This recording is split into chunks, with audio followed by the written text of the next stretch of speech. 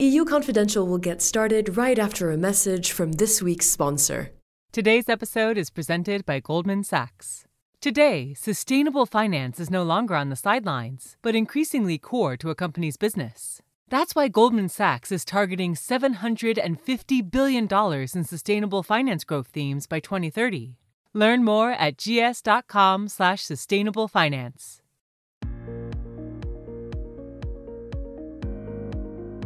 Coming to you from Davos, Switzerland at the World Economic Forum, this is a special episode of EU Confidential.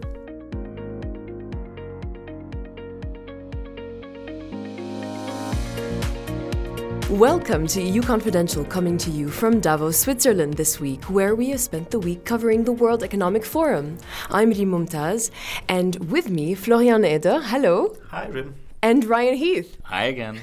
So, correct me if I'm wrong, but my sense is that other than Donald Trump, and we've talked a lot about him, so perhaps today we won't talk about him, but other than Donald Trump, it seems to me that the speech or the keynote address by European Commission President Ursula von der Leyen was kind of the highlight of at least the speeches, the official part of the World Economic Forum this year.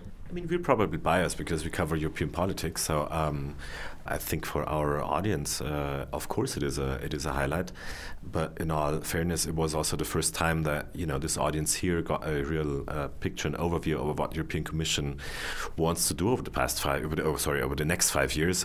As the previous Commission President Jean-Claude Juncker was not a big fan of Davos and was never here, basically. So von der Leyen, who is a regular of this place and served in the Board of Trustees of the World Economic Forum before, and now in her new role was here to set out her plans to the business community here. And I guess also for the people here, at least that's what we hear when we talk to people, it was kind of a highlight. So yes, because actually she set out her new Green Deal again. It is a very ambitious plan that needs really a lot of private money. So she's probably at the right place here to make it known to the world that there's investment opportunities in Europe. Right. I'll be devil's advocate and say that there weren't really any highlights in the main Congress Center this year. I've been mostly trying to focus on climate and sustainability questions. So that was something that the WEF did officially push very hard. But I found a lot of that interesting stuff happening outside of the Congress Center. And we should say Prince Charles did have a bit of a blowtorch of a speech. He's not going to be a ribbon-cutting monarch if he ever gets that crown. I think that's what we learned from that speech about sustainability.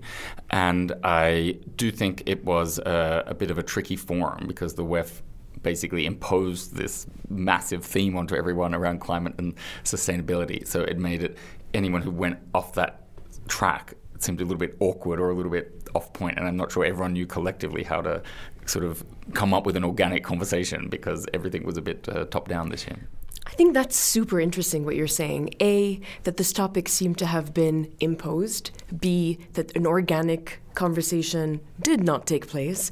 And it's interesting because, the top biller was obviously Donald Trump. And if you heard the way Klaus Schwab introduced him and then thanked him, it just seemed like, I'm sorry to say it this way, just really a lot of groveling and not really calling him out for not being on the right side of the climate and sustainability issue. Obviously, Greta Thunberg was here, and she always gets a lot of attention. But I was really struck when I read a quote from an unnamed CEO who said, it's really great that Greta was here in order to change the conversation or balance the conversation with Trump. I'm sorry, but is it really the responsibility of a 17-year-old to actually speak truth to power to someone like the U.S. president? Isn't it the whole purpose of this World Economic Forum to be able to have these unfettered, honest conversations between the most powerful people in the world? I'm just left very perplexed by this whole situation.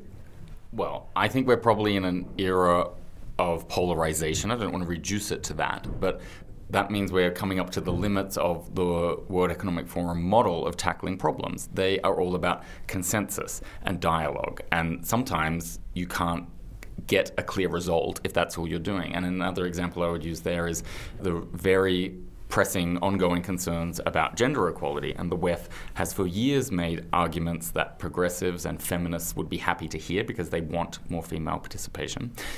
but they haven't really taken a head-on approach to tackle some of the damage that comes from the big companies that send only all-male delegations, for example. And then you end up in these situations where to create a balanced discussion, you need to be outside of the Congress Center at a place like the Female Quotient Equality Lounge. And there's lots of pros and cons about all that. Please give me your viewpoints on it. But it's a bit hard to get the result the WEF says it wants if it's not willing to tackle things in a more confrontational way. AKA punish. Yeah, and then you get downsides too, because people are angry and disappointed, and there's a loser as well as a winner. Well, it's not really it's not their business model, and I would say it's probably not even their fault to some extent, because people who are here are the CEOs or the C-level, and as long as these people tend to be men only, it's hard to incentivize them to send if you're in corporate logic, it would be sending random women, which is obviously then also against the kind of goal to have all these people together here who actually have a say on stuff. So this is my first time at the World Economic Forum, and I have to say, even after a week being here, I'm still kind of confused or not very clear on what exactly concretely gets done here with these conversations. Could you shed light a bit on that? Well, actually, it's a very good question. I think it's hard to summarize, honestly.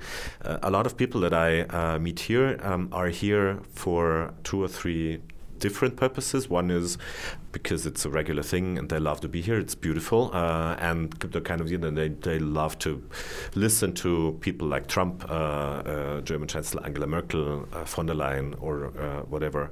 Then many of them have basically booked their calendars back to back with half-hour meetings or 20-minute meetings, and it saves them a lot of money to do that here because everybody comes here. It's a centralized place, and you don't need to travel around the world to meet all your peers and colleagues and policymakers and regulators and so on.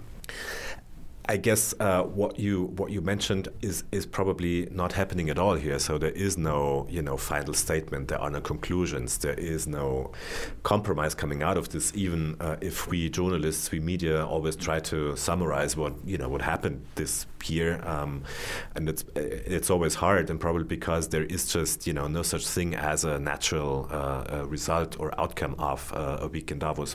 Yeah. I wanted to go back to the Equality Lounge because on the one hand, so I spent some time yesterday there. I spent some time on Wednesday there. And I was kind of struck because, when you're walking around the conference hall at the World Economic Forum, as a woman, I really felt outnumbered 4-1 or 5-1 even. It really is a sea of men, Western men in particular, but a sea of men. And then you go to the Female Quotient Equality Lounge, and it's actually almost the opposite. And it got me thinking, is that the right way to do it? Are we not just continuing the segregation? We're equal, but next to each other, we're not together. I wonder if it's not just also helping kind of enshrine the fact that at the end of the day, they are an appendage. They are not part of the core conversations where, the real decisions are being made.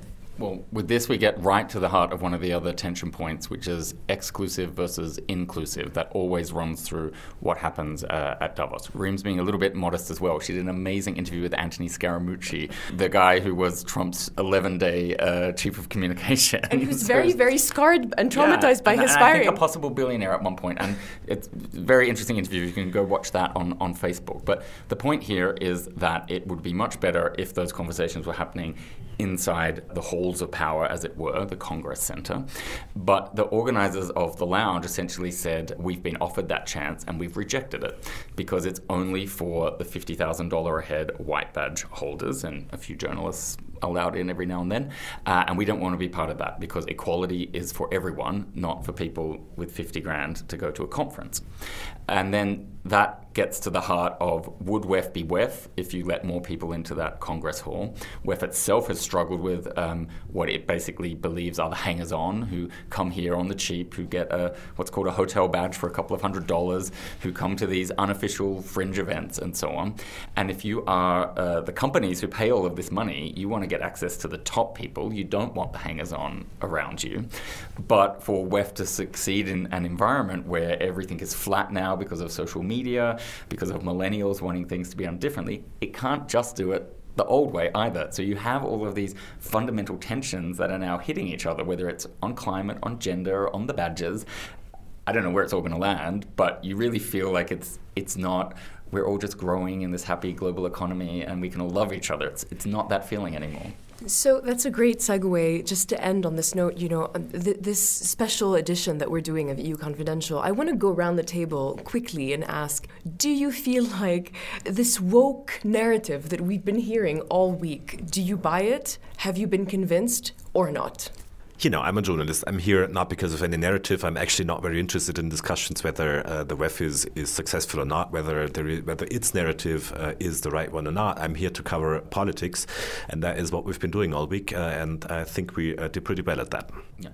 I think there is real movement on the climate and sustainability issues, but it's not movement in the way Greta Thunberg would like. It's not going to happen on the timelines that possibly the planet needs, but it is very different to people just setting an overall emissions target. I've been meeting with CEOs and chief sustainability officers, and the complexity of their sustainability plans is genuinely impressive. But I do think there's a bunch of people that, they want to do the top line green stuff, but they're not exactly exiting their coal power plant deals or anything like that. And that's where you're going to have to see some more accountability. Otherwise, we'll come back here in a year and people will say, well, what was all of it for this year? On Florian's point, I too come here with sort of that desire to cover politics, and I'm really struck by how little actual politics happens here as opposed to our usual beats. On the woke thing, I'm of two minds. A part of me has felt in certain conversations that it's been very performative, like they know that they have buzzwords that they need to slip into the conversation, especially when they realize that I'm a journalist. But at the same time, there are people who truly are trying to find ways, I'm talking about that on the corporate level, who are trying to find ways to become more sustainable. And honestly, I don't think it's because they suddenly have an aha, eureka moment and they're now in touch with their inner conscience and the environment. It's profitable now, a lot of these ideas. You Exactly. don't need a government target to be told to do it, or even a tax break. Sometimes you can make a lot of money out of doing this. So the bottom line now is coinciding with also these calls for sustainability. And I don't think we should actually get on a moral high horse and say, well, they should be doing it for the right reason, regardless of the bottom line. At the end of the day, we are at the World Economic Forum. This is about corporations, and the raison d'etre of a corporation is to make money. And my sense is, if we can continue building on that, then perhaps, maybe not the World Economic Forum, but perhaps beyond that, we can get to a place where corporations and governments and activists can work together toward more sustainability. Thank you so much, Florian and Ryan, for this special edition of EU Confidential coming to you from Davos. Thanks, Reem. Thank you, Rim. A message from Goldman Sachs. Today, sustainable finance is no longer on the sidelines, but increasingly core to a company's business. Goldman Sachs is focused on the dual themes of climate transition and inclusive growth to help its clients across all sectors navigate the transition to an inclusive, low-carbon economy. So what is inclusive growth? It entails supporting sustainable communities and drawing on innovative investing partnerships to provide more access and opportunity. And climate transition? It's when industries adapt their business model in response to a low-carbon economy. Goldman Sachs is committed to helping their clients position themselves for a future in which sustainability is core to all industries and integrated across markets. They will achieve this vision by doing what they do best: invest, finance, advise, and innovate to drive sustainable finance strategies that accelerate positive change. That's why Goldman Sachs is targeting $750 billion from 9 sustainable finance growth areas by 2030. What are they? Learn more at gs.com/sustainablefinance. This is Stephen Brown, Editor-in-Chief of Politico. We're here talking with Professor Mary Beard. Mary is a Professor of Classics at Cambridge University. She's also very well known in the UK for her battle against the trolls on social media. She's come here to Davos to give a historical perspective to the forum, and also she's been talking about feminism and the history of feminism. We're talking in the corridors of the Congress Centre at Davos. So, Professor Beard, or Mary, as you give me permission to call you, so one of the things that's most struck me about this year's Davos and last year's Davos was the spectacle of a very powerful man in his 70s picking a fight, if you like, with a 16, 17-year-old, she's got 1 year older, climate activist, and sort of like singling her out as what he called this year prophet of doom. Do you think that there is some sort of imbalance in power between the two of them, or is Greta Thunberg actually the one with the power?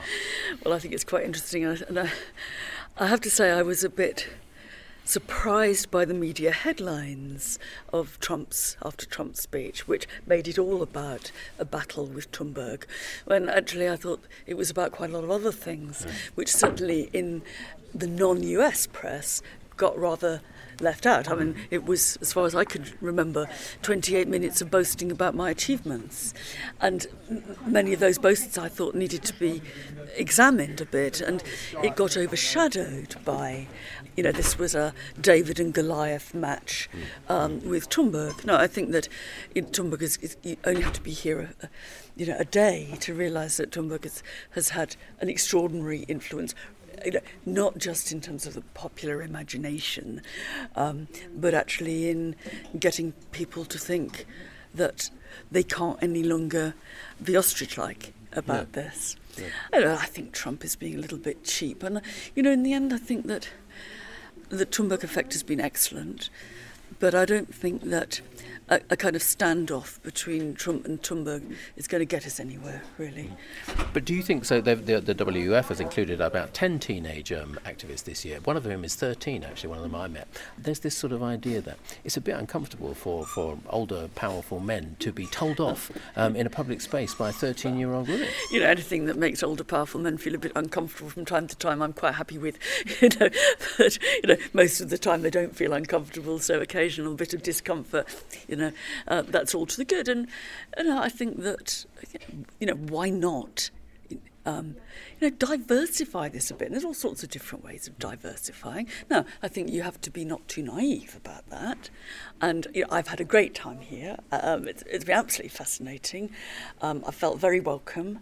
And I've met loads of interesting people. I still on Twitter get comments saying, but you realise you're only there as a sort of acceptable smokescreen for the rich and powerful men in suits. That's not how it feels to me, but I think there is, all big institutions of power, whether governments or big businesses, have ways of, using fig leaves for that. But I think, if you are the fig leaf, I think what's interesting is that, fig leaves do fight back and fig leaves do change things.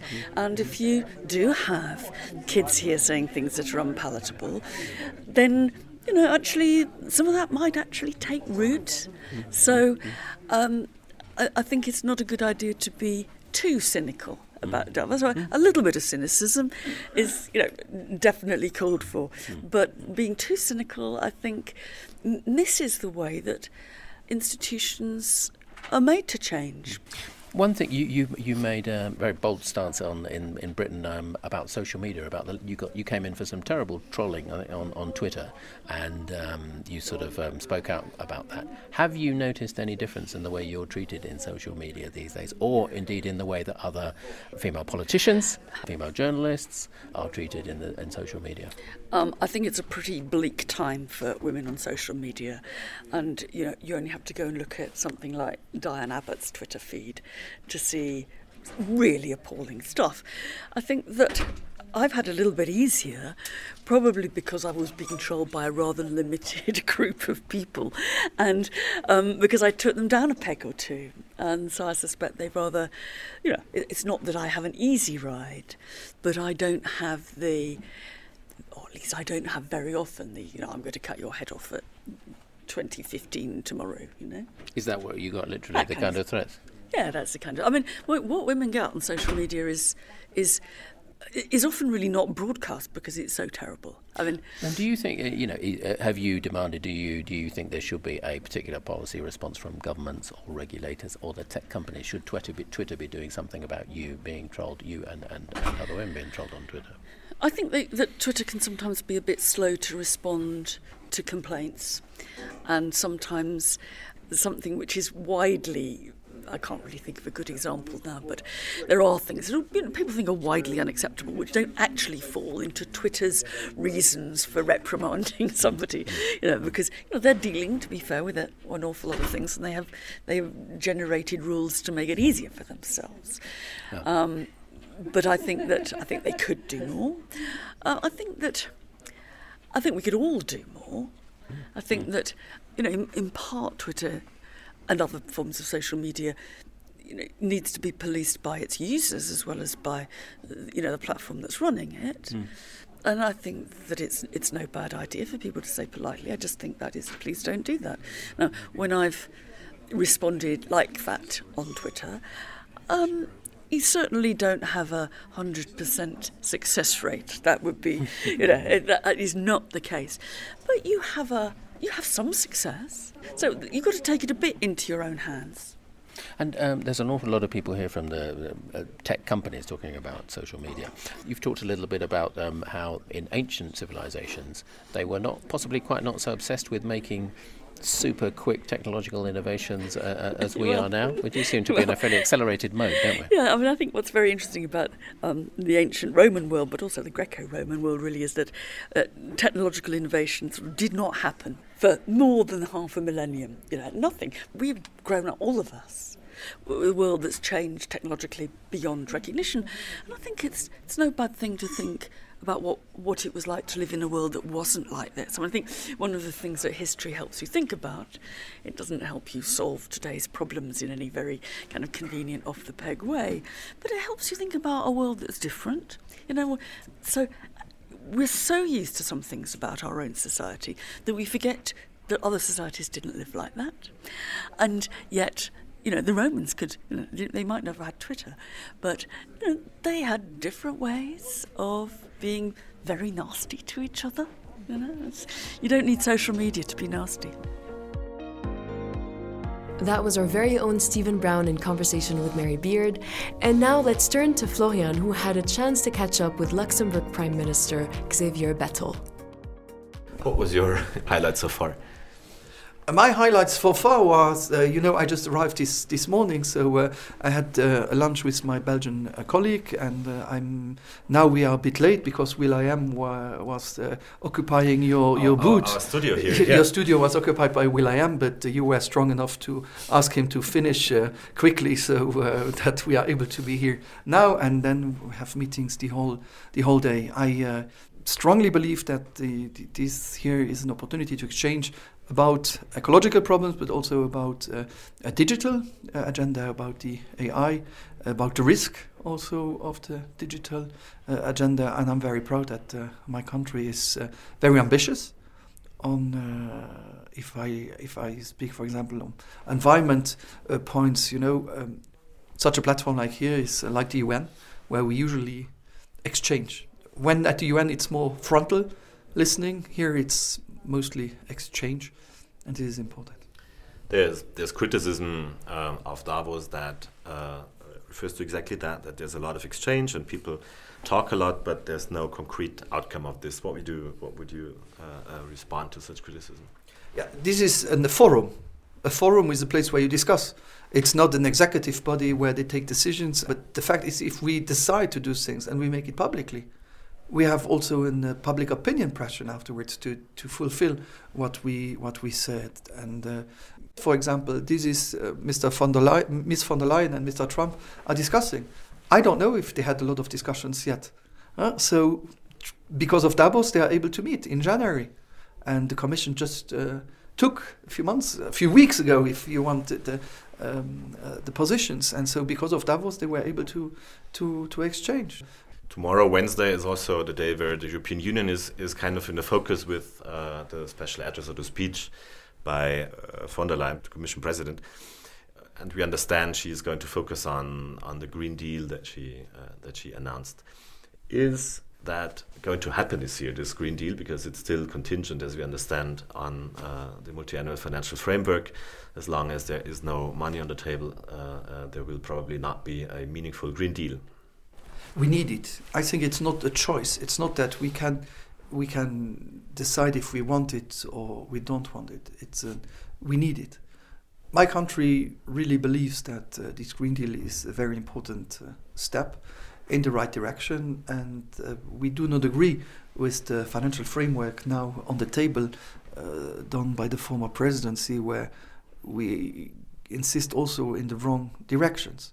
But the Green Deal is on the top of that. So my country has produced the last years really green products, finance products for the world market, and I see that the success is big. So I think we are still open to see how we can work closely with the Commission on that, because we will need the private sector to invest also on it. I just see that for the moment we have these goals that we also want to reach, that we have this transition fund that we want to have. The transition fund is the fact that we have some countries who have a different history in how they produced energy, and so we need also to help them for the transition, but we cannot be in a souk where you say, how much do you give to give your agreement? No, this is not how it works. We need to have goals and to see how it works, and not by just being ambitious if some people get a check. That's not what I want, because if Europe is just making a check to get an agreement, then I think we go in the wrong direction. We need to be ambitious, we need to support countries who have more difficulties, but it cannot be just a money reason to support an ambitious goal that we have for the next generations.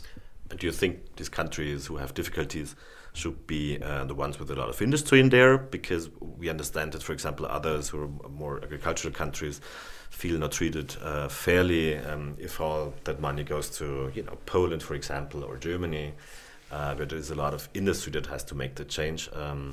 Is that something that you can understand? The fact is, if everybody just see the budget from his point of view, it's not how European Union should work. You have to be able to give, to be able to take. But if we take decisions to be more efficient, we need also to be able to have the budget to do it. And I have it also in my coalition program to say that if we need an ambitious Europe and with an ambitious budget, we will be part of it. Another issue here, and one that is dear to you, is equality, gender equality, and LGBTI rights. Is there anything that you are going to address while you're here? Is there? Yes, tomorrow morning I have a panel where LGBTI about with young leaders and with I don't know, but there is a panel. For me, as I always say, I'm not the gay prime minister. I'm the prime minister, and I'm also gay. And so, I think if people are here, they are here because of their profession or about what possibilities they have to explain stories and everything. And the gay prime minister is not going to meet the gay CEO of Apple, but Tim Cook is going to meet Xavier Bettel, and both are gay, and that's cool. And in a company, if you know that your boss, or in administration, if you know that your boss doesn't hide, so maybe if you are even on the lower level of the scale, you say that it is accepted. And I don't want to be a role model, but I just have one life, so I don't want to live it just to make other people happy by making them believe that I'm something else that I am. So I am like I am. If they don't like me, they won't vote me. Davos is not an environment where you feel that some people do not like you, right? No, I feel very well. I even have friends here. I met some CEOs of different companies. We see us every year in Davos, but even then they try, when they come to Europe, to come to Luxembourg, then we have dinner together. And I think this helps also for my country. This helps to have a good exchange with the private sector. And this is something I really want to continue to do also as long as I'm Prime Minister, to have this intuitus personae with the CEOs, and not only to speak business, but also to be able to speak about everything. And we'll leave you with this interview that Florian did with David Miliband, who's the head of the International Rescue Committee. In December, you wrote a letter to EU leaders ahead of their December summit, urging them to step up, saying that the EU is not pulling its weight when it comes to migration policies. Did you get any response on that? Well, we did get some interest, and obviously the summit came and went. But the truth is that if Europe, if the wider world doesn't manage migration, and especially doesn't manage refugee flows, then those flows become a problem, not just in the states from which people are fleeing, but the states to which they are fleeing. And I always say to European colleagues that the choice is not between whether we have migration or not. The choice is whether or not we have regulated, legal, orderly, planned flows of people or disorderly, unregulated flows of people. And the most important specific thing that we were arguing in my letter of December was to take the resettlement package, which is literally the planned transfer of the most vulnerable refugees, or at least some of them, to help relieve pressure in countries like Jordan or Ethiopia, and give the families a new chance in Europe. And that package at the moment is stuck in the middle of a wider migration package. Some people are sympathetic to that. We're still waiting to see the new Commission and the new Parliament fully find their sea legs. But I think that my reflection on Davos so far is that Europe's place in the world is there to be installed and asserted, but the climate is a difficult one. Is that the main talk of this year's Davos for you? Well, I've been very struck by the anxiety that many participants, governmental and business backgrounds, have felt about a new world that doesn't conform to the contours or the compass points that we have known. And it's a world where the United States is carving out a different role for itself. It's a world where rising powers want to write new rules, not just have more say about the implementation of old rules. And it's a world where actually Europe's regulatory power is actually a very significant part of hard power. And I think that the challenge and the opportunity for the new Commission is to deploy that power in an effective way. It doesn't have to be a bullying way, but it has to be a way that defends European interests and values. And so I think that's my reflection, only after 24 hours here so far, is that there are more questions than answers, and Europe needs to try and provide them. What's the main reason for you to come to Davos?